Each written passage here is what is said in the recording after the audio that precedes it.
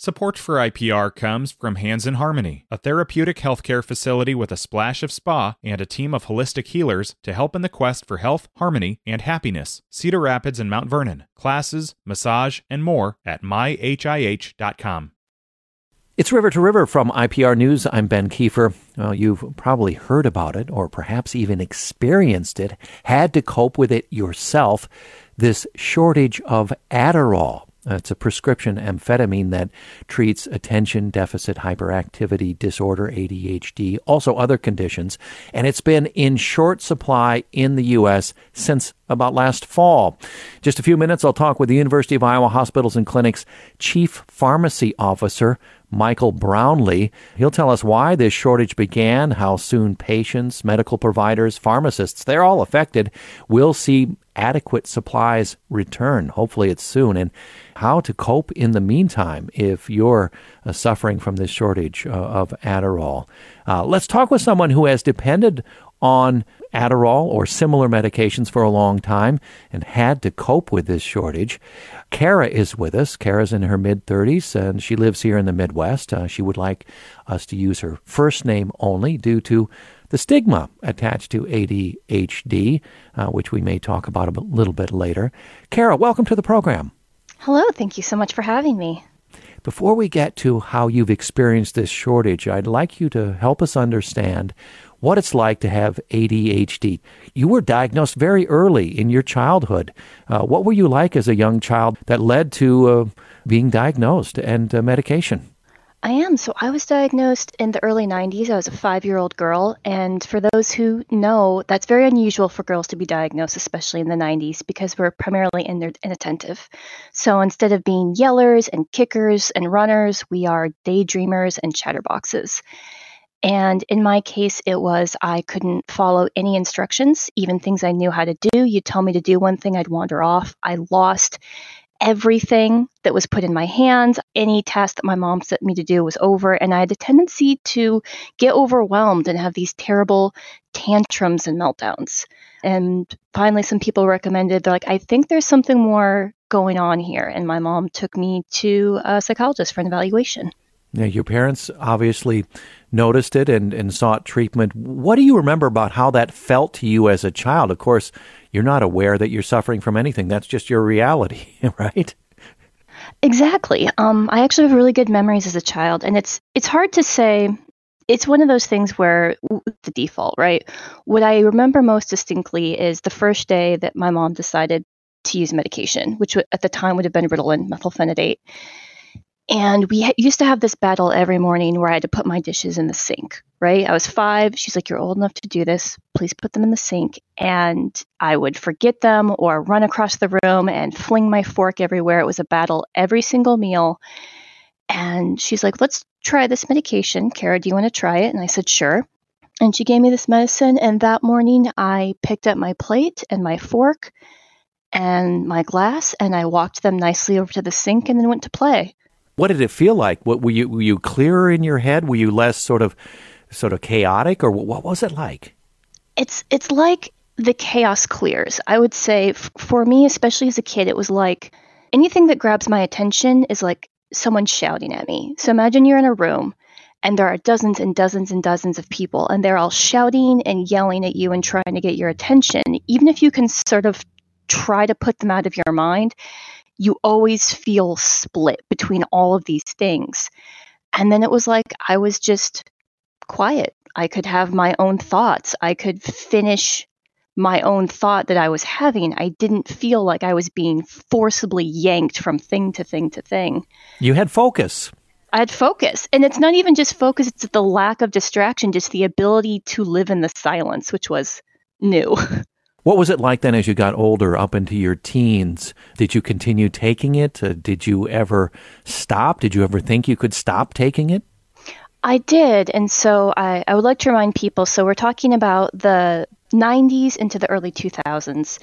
And the common knowledge at the time was that ADHD gets better as you get older. That's no longer what a lot of people think. What they think is that people get better at coping. And so I took it all through elementary school and into middle school. And then around the time I got into high school, I thought, well, I don't need to do this anymore. This is really annoying, and I am a very wise teenager, and I thought, I don't need this, and I didn't want to Yes. take it. My mom wasn't going to force me. She's like, it's up to you. Make your own bad choices. And then I went from being a pretty solid A student to being an AD student. And that sort of lifestyle continued for the next 10 years. And I really believed that, well, it's just because I was lazy and I didn't apply myself, and I just had to work myself into a panic in order to get things done, because I'd be so disorganized, so all over the place. And then suddenly something is about to blow up in your face, and you'd have this huge surge of adrenaline, and that focuses you, right? Stimulants focus us. So I would suddenly have this massive surge of adrenaline and do a 20-page paper in 3 days. Or I would be at work and be behind on whatever my work task was and get this massive surge of adrenaline and do it all in a day Friday. But that burns you out. And so there was college, after college, and even some time in grad school. I was just a dysfunctional mess for years, and I didn't know why. Because what they always said is, it's a school thing, it's a little kid thing, it's paying attention in class, and that's not what it is.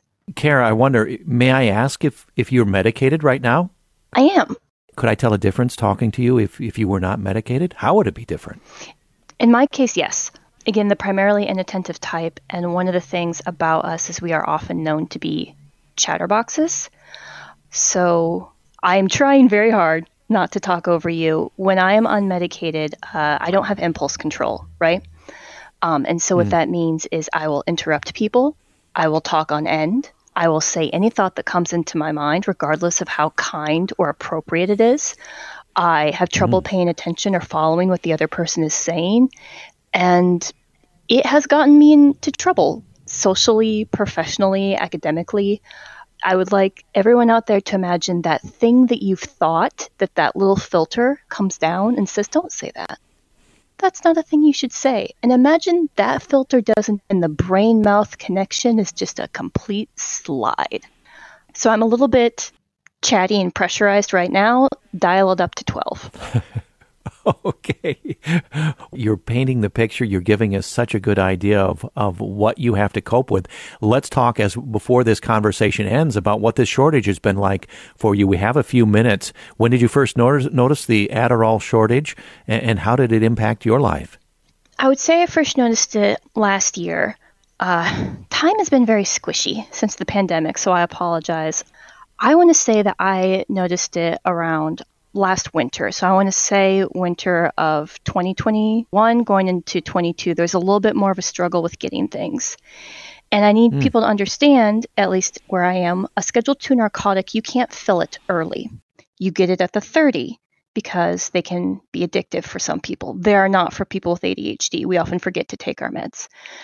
So that means I have to choose certain days to skip my medication, because if there is a day or two that there is a delay in filling it, then I am without choice, right? So I have to pre-plan ahead of time what days I won't be medicated. And I would go to the Walgreens. Walgreens didn't have it. So then, again, as a Schedule II, my doctor has to call this in. So I would have to call every single pharmacy in my town. I was calling pharmacies 2 or 3 towns over, trying to find any that had my prescription on any level, and I could not find anyone. And so I would go suddenly weeks without medication, without any structure or planning in place. I'm having to call my doctor's office over and over again. Someplace would call me, hey, we have your medication in. I'm showing up, and there's a group of people, and we're all waiting. And so my life begins to disintegrate, because it's everything that I need to keep on track. So it's what keeps me showing up at work on time. It's what keeps my laundry done. It's what keeps my house clean, my cats fed, my dishes, everything. Central to your life. We get the picture. Has the shortage become any better now as we're talking in March of 2023? No, it's gotten worse. People are giving up. I gave up. So my understanding, I know you're going to talk to a professional, my understanding is that between the explosion of people newly diagnosed and people like me who were previously diagnosed but couldn't manage without medication anymore during the pandemic, the DEA is the one that gets to decide how much Adderall is made. It's not up to the FDA. And there was a shortage due to the supply chain interruptions during COVID. And then the DEA is not going to allow more to be made, even though there's a higher demand. So we are in a Hunger Games situation with all of the newly diagnosed people, and all of the existing diagnosed people are fighting each other for meds, and I opted out. So I am now taking Vyvanse. Vyvanse does not work as well for me. And the other thing is with medications like this, they have to do something called a titrate. So they start you at what would be the lowest reasonable dose. You sit at that for a couple weeks, maybe a month. And then if it doesn't work, you go up to the next dose. So that's weeks, if not months, of being non-functional or partially functional to determine how well the medication works. And then if ultimately you decide this isn't it for me, you switch to another one. And my concern is because they're going to switch us to other Schedule II cause an ooze. So all of us who were on Adderall are going to switch over to Concerta, Vyvanse, and Ritalin. And as those begin to experience shortages and interruptions, we're going to switch out to other medications that are sometimes used, which are antidepressants, such as Wellbutrin and Strattera, and those are going to have a run on them as well. So I don't really know, and the concern is for people who can't get their meds switched. So for example, Vyvanse is much more expensive. So I went from paying $5 a prescription to $30. Wow. And for some people that might be out of reach, especially because a lot of us with ADHD struggle with unemployment and underemployment because of our behavior. And we will begin to turn to other things that help us. And since what helps us is stimulants, we like to turn to coffee. We like to turn to cigarettes. In extreme cases, we like to turn to meth, and we like to turn to cocaine. And in some cases, when people want to quiet themselves, they will turn to depressants. So we like to turn to alcohol, and we like to turn to opioids. And we are very, very likely to be addicts because we don't have impulse control, because we don't have that filter that says, wait, stop, this is a bad idea, you're going to hurt yourself. So I am very worried for my fellow ADHDers. Kara, thank you for telling us about the struggles you've been through with ADHD, but also compounded by this shortage. We hope it doesn't last too much longer. Kara, here in the Midwest, we wish you well. Thank you for sharing your struggles. Thank you so much. Coming up after a short break, University of Iowa Hospitals and Clinics Chief Pharmacy Officer Michael Brownlee will find out more about this shortage and hopefully when it will end soon. It's River to River from IPR News. Support for IPR comes from Hands in Harmony, a therapeutic healthcare facility with a splash of spa and a team of holistic healers to help in the quest for health, harmony, and happiness. Cedar Rapids and Mount Vernon. Classes, massage, and more at myhih.com. Hi, it's Terry Gross, the host of Fresh Air. We bring you in-depth, long-form interviews with actors, directors, musicians, authors, journalists, and more. Listen to our Peabody Award-winning Fresh Air podcast from WHYY and NPR. And we're back with more of River to River from IPR News. I'm Ben Kiefer. For those who just joined us this hour, talking about the shortage of Adderall, maybe it's affected you or a loved one. Adderall's a prescription amphetamine that treats attention deficit hyperactivity disorder, ADHD, and other conditions. It's been in short supply here in the U.S. since last year. Let's talk more about this shortage with University of Iowa Hospitals and Clinics Chief Pharmacy Officer Michael Brownlee. Michael Brownlee, welcome to the program. Hey, Ben, it's great to be here. Thanks for having me.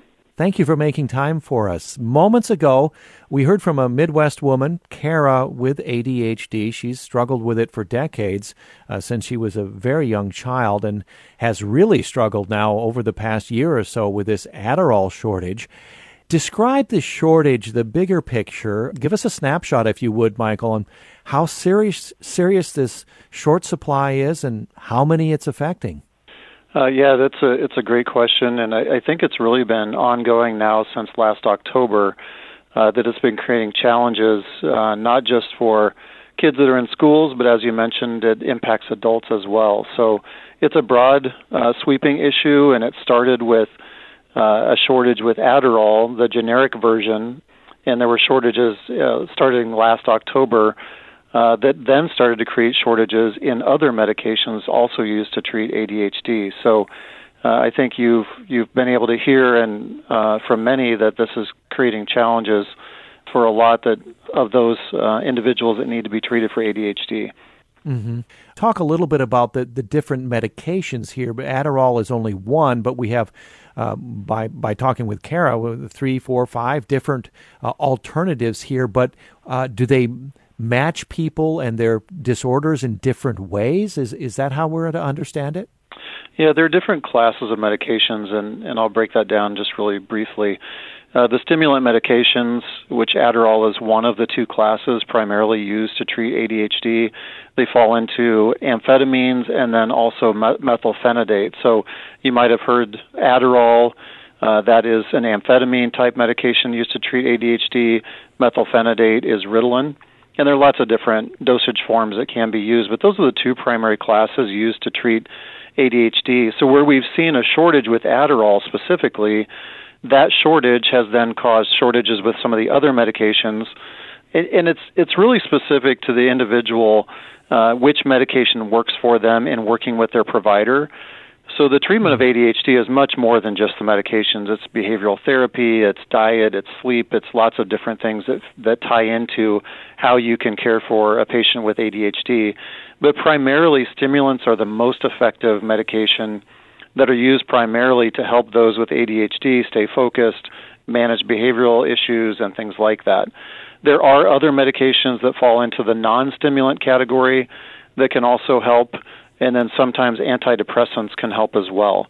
So what we've seen with the shortage is that a lot of those other medications that may not have been first-line therapy, like an antidepressant or a non-stimulant medication, are now coming to the forefront to be used as primary treatment because of the shortages. And that's where it's creating a lot of challenges for patients where they may have been stabilized on a medication and they're having to switch now to something that may be less effective or may have additional side effects that they are undesirable for that individual. Mm-hmm. And Michael, I want to ask you what you can tell us about the causes of this shortage in just a moment, but I want to stay focused on the patient experience here, the ones who are really struggling here, and your staff and your pharmacists there at UIHC. Certainly, this has thrown a wrench into the works for many months, but to stay focused on the patients, what does this look like, this shortage from the patient's perspective? What are you hearing, perhaps through your pharmacists, about the struggles of patients? It has been a significant struggle for patients. Because the supply of the medications has been inconsistent, the patients then have to make phone calls to multiple pharmacies to be able to identify if they have stock of the medication that they're taking. If so, they would then have to have a prescription written by their provider to be called into the pharmacy. It can't just be transferred because it's a controlled substance, a Schedule II controlled substance. So that creates a lot of additional phone calls for the patient or for the family member that's taking care of the patient to not only call around to multiple pharmacies to be able to identify if they have medications available that they're desiring to have, then it will also require phone calls to their provider to get a prescription. So that's from the patient perspective. From the provider's standpoint, you can imagine our physicians, our providers are getting lots of phone calls from patients and family members for those prescriptions to be moved to other pharmacies. Our pharmacies here are having to deal with increased phone calls and patient concerns, trying to identify whether the medications are available. So you can see how this has created a challenge not only on the patient or the family side, it's also created a lot of challenges on the provider and pharmacy side as well to just identify where medications might be available and how to get them on an alternate therapy that could be effective for that patient. Yeah, Kara, the young woman we just spoke with ADHD, she's having to ration and having to go without Adderall, just really hanging on. I don't think she'd disagree with that description. What does it mean for someone with this type of disorder to just be hanging on there, looking for medication that can help? Well, as much Adderall would be the best in her case, but an alternative too. Yeah, I think hanging on is a good way to put it. If you're a family member of a child in school and they need the medication to stay focused, to manage their behaviors in class, you can imagine the impact that has on the family or to the individual student or the child. that, you come home at night, it's hard enough to manage potentially other family members, or maybe you yourself have ADHD, taking care of an ADHD child.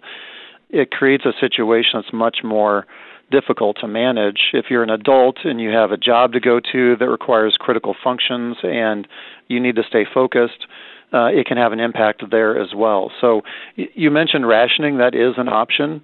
Potentially on the weekend, you might not have to take your medication, or you might not take your medication to ration it, so you can use it during the week. But then that can create challenges for you on the weekend if you need to get things done around the house or have other functions just from a life perspective. So I think what you described as hanging on is really what we see with our patients right now is waiting for the resolution of these shortages. And we're hopeful that that's going to come sometime in April, but it's unclear at this time. Yeah. ADHD, one of the conditions treated by Adderall. Give us a spectrum of conditions that where Adderall can be effective in treating conditions. Yeah, that's a great question because it can be used, if you have hyperactivity. So what the drug does is helps create an increase in neurotransmitters in your brain to bring things into focus. And a great analogy that I've heard, it's like putting glasses on if you have vision issues. It helps bring you into focus so that you can stay focused on a critical task. You can manage hyperactivity and bring that behavioral issue down. You can stay more focused if you're inattentive. And so it covers a spectrum. And some of our ADHD patients deal with depression and anxiety as well. So sometimes it's not just the ADHD, but there are other potential behavioral issues that go along with that, or diagnoses. So what we're trying to do with these medications is help the brain, help the individual become more focused through this additional release of neurotransmitters. So as you can imagine, that's a big impact for those that are impacted by ADHD. Michael Brownlee is Chief Pharmacy Officer at the University of Iowa Hospitals and Clinics. We're talking about the Adderall shortage, the prescription amphetamine that treats attention deficit hyperactivity disorder and other conditions. And as Michael described, it has a knock-on effect. If you can't find your Adderall, you go for an alternative, and those are becoming in short supply too. So let's get sort of the big picture of what can you tell us about what caused this shortage? And Kara said, I know the FDA, I think, made the announcement last October that there was a shortage, but Kara said she was noticing disruptions in supply as early as the end of 2021, beginning of 2022. Yeah, I think there are a number of factors here at play. I think what triggered this in October was Teva Pharmaceuticals is a major producer of generic Adderall, about 30% of that market. They had issues with production. I think they had staffing issues. They had some other production issues that then started to trigger additional shortages in the market. What we've seen over time, especially throughout the pandemic, with the increase in prescribing, because the rules related to electronic prescribing, seeing patients through telehealth, has actually increased the demand for Adderall and the prescribing of Adderall. And so it's kind of a perfect storm here of we've had production issues on the generic medication side. We've seen an increase in prescribing and demand over time through online pharmacies and online providers, specifically throughout the pandemic. And then lastly, the DEA regulates, the Drug Enforcement Agency regulates the amount that can be produced every year. So it's really a supply and demand issue that we're facing, that the supply has decreased because of production issues. The demand has increased substantially because of online prescribing and just the overall identification of ADHD and diagnoses that we're seeing in the community. So those things in combination have led to this continued shortage that we've really been unable to resolve at this point. Yeah. How does abuse of Adderall fit into this picture of a shortage? Yeah, I think that's a great question. I think that's where the DEA comes into play, that because it is a drug of abuse, there is significant oversight from the Drug Enforcement Agency, the FDA, to make sure that production does not get out of hand. So where many other drugs that are not controlled substances, that are not drugs of abuse, the production of those is relatively unlimited. in this case, because they are potentially drugs of abuse, the production is limited by the Drug Enforcement Agency or the DEA. So I think they're working really hard to try and make sure that production can keep up with that demand without producing so much that it increases the abuse potential in our communities. And that's a tough tightrope to walk, I think, for our federal agencies.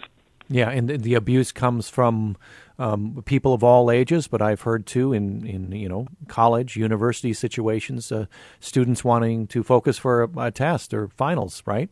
Yeah, that's not traditionally what you would think of as abuse, but for those that need it for ADHD and not just to focus for a final exam, I think it can be perceived that way. So I think that's what's led potentially to some of the over-prescribing or additional prescribing that's led to more demand, is those wanting to use it for not traditional ADHD uses. So, on the abuse side, I think it's the perception would be more to get quote-unquote high. But I think what you mentioned about using it for other times to just focus has led to increased demand, exacerbating the shortage. Mm-hmm. What advice would you have, Michael, for those listening like Kara or others like it who are really hanging on, to use that phrase again, who need these prescription drugs for their well-being, just to function, to maybe to work, to feel well, depends on Adderall and some of the other related drugs. So what advice do you have of what to do? I mean, let's take an emergency situation first of all. Yeah, I would say first and foremost for all of our patients that are struggling with this is talk to your provider, if able. You had mentioned emergency situation. Do not take this into your own hands with trying to find drugs on the black market or across state lines or, in potentially other countries or online pharmacies. Those can be unsafe. We've seen time and time again medications that are not regulated by the FDA could be laced with fentanyl. They could have other challenges where the integrity of the drug is not there. So you had mentioned in Kara's case the rationing is something that's reasonable to do to conserve some of the medication. But in a situation where it's being perceived that it's urgent, we're really concerned about our patients and family members trying to identify other medications that could potentially be unsafe. So primarily we want our patients to talk to their providers. There are other treatment options that are available. It could be that the brand name drug is available and not the generic. So we want that conversation about switching to another medication to be with the provider or with the pharmacist so that we can help them navigate through what the options are. When they see that there may not be any options, there could be potentially something that's available for them to switch to. Yeah, and the stigma attached to a disorder like ADHD is also figures in here, doesn't it? Because if you don't have the medication that gets your focus back, you have this chaotic, unfocused thinking. It can be apparent to certainly friends, family, coworkers, right? There's a stigma there. There is, and I think we need to give each other some grace, too, and understand that people do struggle with ADHD. It is a real condition, and the stigma is unfortunate that, that's created such a challenge in our society. And I think some of the pandemic has exacerbated some of that as well, too, that people are just struggling with a lot right now. And we hate to see that they have to struggle with drug shortages to be able to treat this condition. So, like I said, we want to make sure that we can present all options to our patients and families. But I do think that we all need to be understanding during these times and that we all need as much, not just medication help, but behavioral therapy, support systems at home to help people successfully navigate through what's happening today with ADHD medications. Michael, before we go, what is your best educated guess as to when this shortage will be over? I think the FDA is cautiously saying potentially this could resolve in April. I think with the expiration of the public health emergency and online prescribing potentially decreasing over the next couple of months, that might decrease the demand for these types of medications because it might be more difficult to get those online visits. So I think April is probably optimistic in just another month. I would say sometime early this summer we should see resolution, and this should be easier for patients and families to get access to these types of medications. Mm-hmm. Very quickly before we go, another health issue briefly. It's been nearly 3 years that the UIHC has had a mask mandate. As of Wednesday of this week, face masks have been optional in all of your facilities except for those who have symptoms of respiratory virus or for employees who are unvaccinated.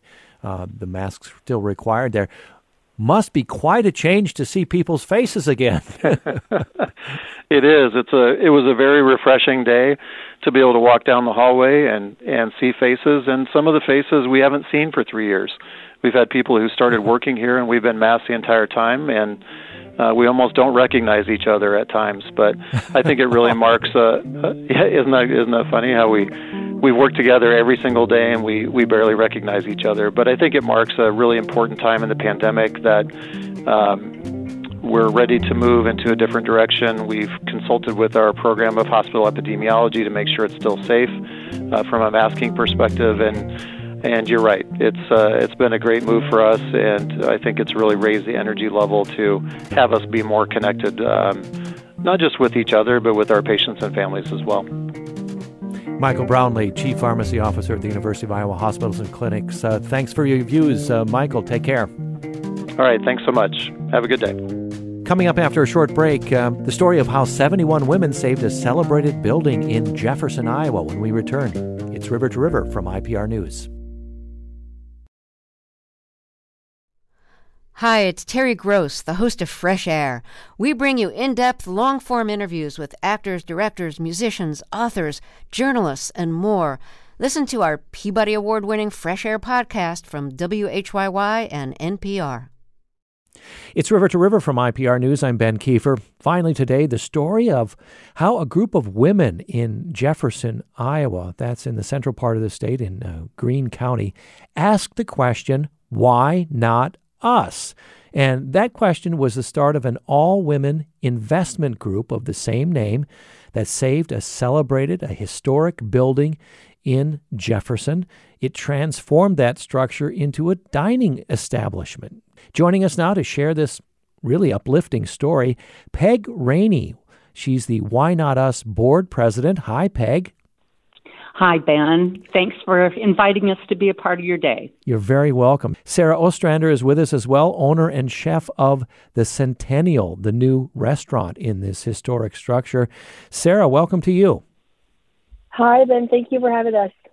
Let's go back and make sure our Iowa listeners, Midwest listeners, are understanding what kind of building this is. Peg, before we get to the restoration and the new look, tell us about this building and a bit of its history. It's really special, isn't it? It sure is. It's a corner building in our historic downtown of Jefferson. It is one of the very few intact courthouse squares in the state of Iowa. And so when kind of the trouble happened with the breaking of the pipes, and we just wanted to make sure that this historic building was able to recover and bring back a restaurant that we all loved. Right. Okay. So what happened in 2019? Thousands of gallons flooded into this 150-year-old structure. It damaged specifically a beloved tea garden, a tea room, right? That's right. A tea garden, tea room that was open for almost 20 years and had brought a lot of people into town. There were many of us that celebrated lots of great occasions there. And when that flooding happened, we just were wondering what's going to happen. What should we do? Yeah, so you have this damaged building, and then this period of what are we going to do? What's going to happen? Has happened how long, and how did that lead to the birth of Why Not Us? Well, we waited a little while to see if anybody else stepped up and kind of said out loud to some of the other women that are volunteers in our community, maybe some of us could come up with a solution. So we started brainstorming ideas and felt like this might be something that we could tackle. Okay, so take us back to, I think, late 2019. How did you initially attack the challenge, and how was the name of this initiative, Why Not Us, born? Well, we set a goal of getting 30 women. We reached out to friends, family, people that we knew might have an interest in being involved in a project like this. We determined that a $5,000 donation would help someone be a part of a group like this. We easily reached that 30 number of people by December of 2019, and we decided to continue to expand. We reached out to this same group of women and said, we need a name. What should we call ourselves? And that's where someone came up with, why not us? Why shouldn't we step in and make something happen here? Right, and share some of the other sources of revenue here, because you have how many women in the end who joined at the $5,000 level? And it's interesting, you capped it at $5,000. Explain that. Well, we just felt like that was an amount of money that everyone would need to really make a decision whether they wanted to be a part of it. But for many of the people that we talked to, it wasn't so significant an amount that they couldn't put that amount together and put it towards this project. We liked the idea that everybody was on the same level. We formed an LLC, so there would not be any individual liability. We have a lawyer as our vice president, and she's been very instrumental in, getting everything situated for us as we talk to women. And then we gradually increased our goal to how about 45, and we reached that really easily too. At this point, we have 71 women who have put $5,000 in, and we also have friends of Why Not Us who have also offered lots of donations just to make this project be successful. So the skin of a lot of women in this game, I guess, right? It is. And we even have women that don't live in Greene County anymore. We have over a dozen women who called Jefferson or Greene County home and heard about the project and probably had spent a lot of time at the tea room and wanted to see this happen. We set out a goal. We had a twofold goal. One is we wanted to bring back a special place into our community, and the other was that we knew it made an impact on the other businesses in our community, and particularly around the square. Many of those are women-owned businesses. They didn't see the foot traffic coming through, and we wanted to bring that back. And who better to know that is women who like to shop and like to eat and like to gather with their friends. Peg, I want to give Sarah a chance in just a moment to talk about what she has transformed there out of the Centennial in terms of a restaurant. But I want to have you finish up this story and bring us up to the point where Sarah enters the picture.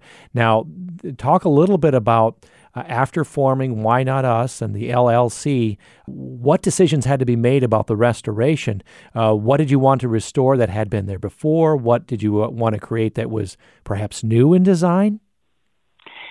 Yes. Our community had been through a lot of restoration, historic preservation in our community. We saw how facade improvements made a big difference in our community. So we took a look at the building. Many of the windows were boarded up. It was a Victorian tea room before, and we wanted to bring back all of the natural light with new windows. We wanted to have it be a little more modern look, not necessarily a Victorian tea room, but something that men would feel as comfortable being there as well. The window hoods over each of the 19 windows on the 2 stories are very unique. They have faces on them, and we felt like those looked like women faces. And so we celebrated the history of the building and just felt like we wanted to move forward with another restaurant. And that's where Sarah comes in. We've worked with an architect that we were very familiar with. He helped us go through the construction process. We've learned a lot through all of this. Mm-hmm. If you've just joined us, I want to remind our listeners who may have just joined us, Peg Rainey speaking now. Why Not Us board president. Sarah Ostrander is with us as well, owner and chef of the Centennial. And this is the story of how a group of women in Jefferson, Iowa, asked the question, why not us? Formed a group and found an outpouring of people with money that restored this damaged historic building and transformed the structure into a dining establishment and also benefited the entire downtown, as Peg was just referring to. Let me turn to you, Sarah, here.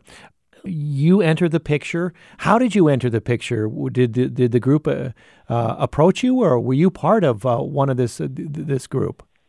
No, I kind of been watching from afar. My family, my daughter and my mom and my grandma and I used to go to the Tierra when it was open. And so, when we heard the news that it had been, damaged, that was really sad. And we kind of watched from afar and read in the paper about the Why Not Us group. And I thought that was such a special thing. And then I got a call one day from one of the unit holders and asked if I would be interested in a new opportunity. And I thought, okay, let's hear what's going on. And right away, it just seemed obviously too good to be true, but also what a great opportunity for me to come back into my home community and, get to just make my passion kind of a reality of opening my own restaurant and, just getting to have my own kitchen. It's so great. And so I remember they invited me to their board meeting, and that was about 2 years ago, right about 2 years ago. Mm-hmm. And we sat, and I think we talked for like 2 hours that night, and just everybody sharing ideas and a vision of what this could look like. And it just kind of snowballed from there. It was wonderful. Yeah. Okay. So what did you end up as a vision? And you're describing what I understand. You're actually sitting outside your restaurant as we talk right now. So what did in fact happen, and what is the vision that you've realized? I understand you have a busy day there today. We're recording this conversation, but it's a popular place now, isn't it? Yeah, it's been very well received. But honestly, when I look at it now, I could have never envisioned how beautifully this building has been transformed over the last year. Obviously you look at, the architect designs and you see, kind of what this could look like, but having these big, beautiful windows that just line the street, it's just gorgeous. All the new heads and the hoods over the windows just really pay tribute to the history of the building. And inside, the ladies, they all envisioned this. They got together and they did all the design work, and it's like that was kind of their project, and it just looks incredible. You don't believe it until you see it. Mm-hmm. So tell us about the menu you've developed, Sarah. I understand it changes. Things change on the menu every day. I'm going to just be a customer. You can pick anything off your menu, not especially what you have today, but I come in, I look at the splendor here, the restoration, and I actually do this when I go into restaurants I've never been to before and say, what do people like most? What's most popular here? What are you gonna serve to me as a main course, and then I have to have a dessert, Well, our most popular item is our Centennial salad, and that is my recipe of a cranberry almond chicken salad, and it's served over greens, and it comes with fresh bread and our soup of the day. We also switch up all of the different kinds of like hot sandwiches and paninis that we make, and different specialty salads. That was kind of one of the things I thought, can I please have a rotating menu? Because I really don't want to get bored making the same things. I've got a whole repertoire of recipes that I'm just dying to use. And I just love that I get to have that creative freedom and just kind of get to come up with some new things. And everybody seems to be excited about, what's the new menu going to be? And they look for it every couple weeks. You definitely have to get our Better Than Bell Tower cake. It is, we do a couple different variations. Right now we are serving an almond version, but normally we do a chocolate layered crunch cake, and it is fabulous. And I have to mention, Sarah, you were recently recognized at the end of last year, I think, as one of 40 women to watch in the state's hospitality industry by the Iowa Restaurant Association. Congratulations on that. Thank you. That was very unexpected, and, because we'd only been open a few months, but, I worked in the food service industry for a very long time. So it's so great to finally have a place that I can put my name with, and, it's kind of all on my shoulders, but it's so great to have kind of a built-in support system with all these wonderful women, and it's pretty special. Yeah. Peg, back to you to expand on the point you made before. How has this helped Jefferson, the center part of the town, the downtown? I understand, Jefferson is about an hour outside of the Des Moines area, less than an hour from Ames. How big is the area, your catchment area, if I can put it that way? Well, I think we've seen people from all over the state of Iowa, for sure, have come, but maybe more within an hour if they're coming for the day. And we are really ramping up all the other attractions in our community. So we invite people to come for the weekend or come for several days.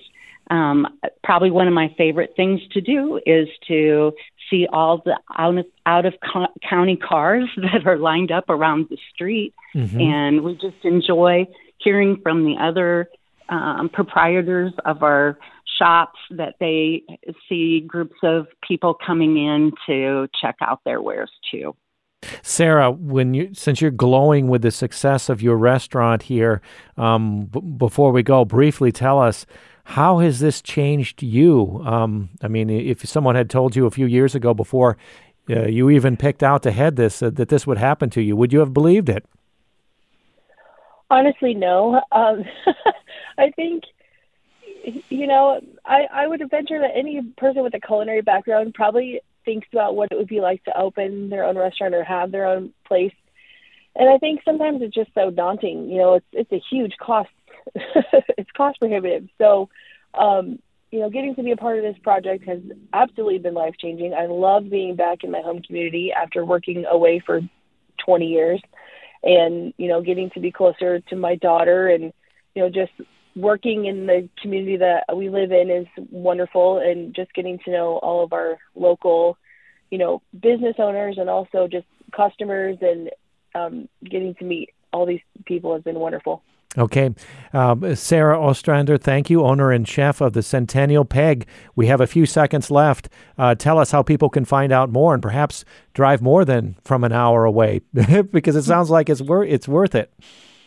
Well, it's definitely worth it. And Sarah is just delightful, and her culinary skills are as great as her personality. So it will be a real experience for people to come. There are lots of different ways. If you're on Facebook, Sarah has a Facebook page called The Centennial, and our Why Not Us group has a Facebook page as well. So we share a lot of her menus and such on there. We have a Gmail address, whynotustea@gmail.com. The ExperienceJefferson.com website talks about not only the Centennial, but all the other kinds of things that are going on in Jefferson as well. Okay, check it out, the Centennial in Jefferson, Iowa. Thank you, Peg Rainey, board president of Why Not Us, and Sarah Ostrander, owner and chef of the Centennial. Thank you, and we wish you continued success.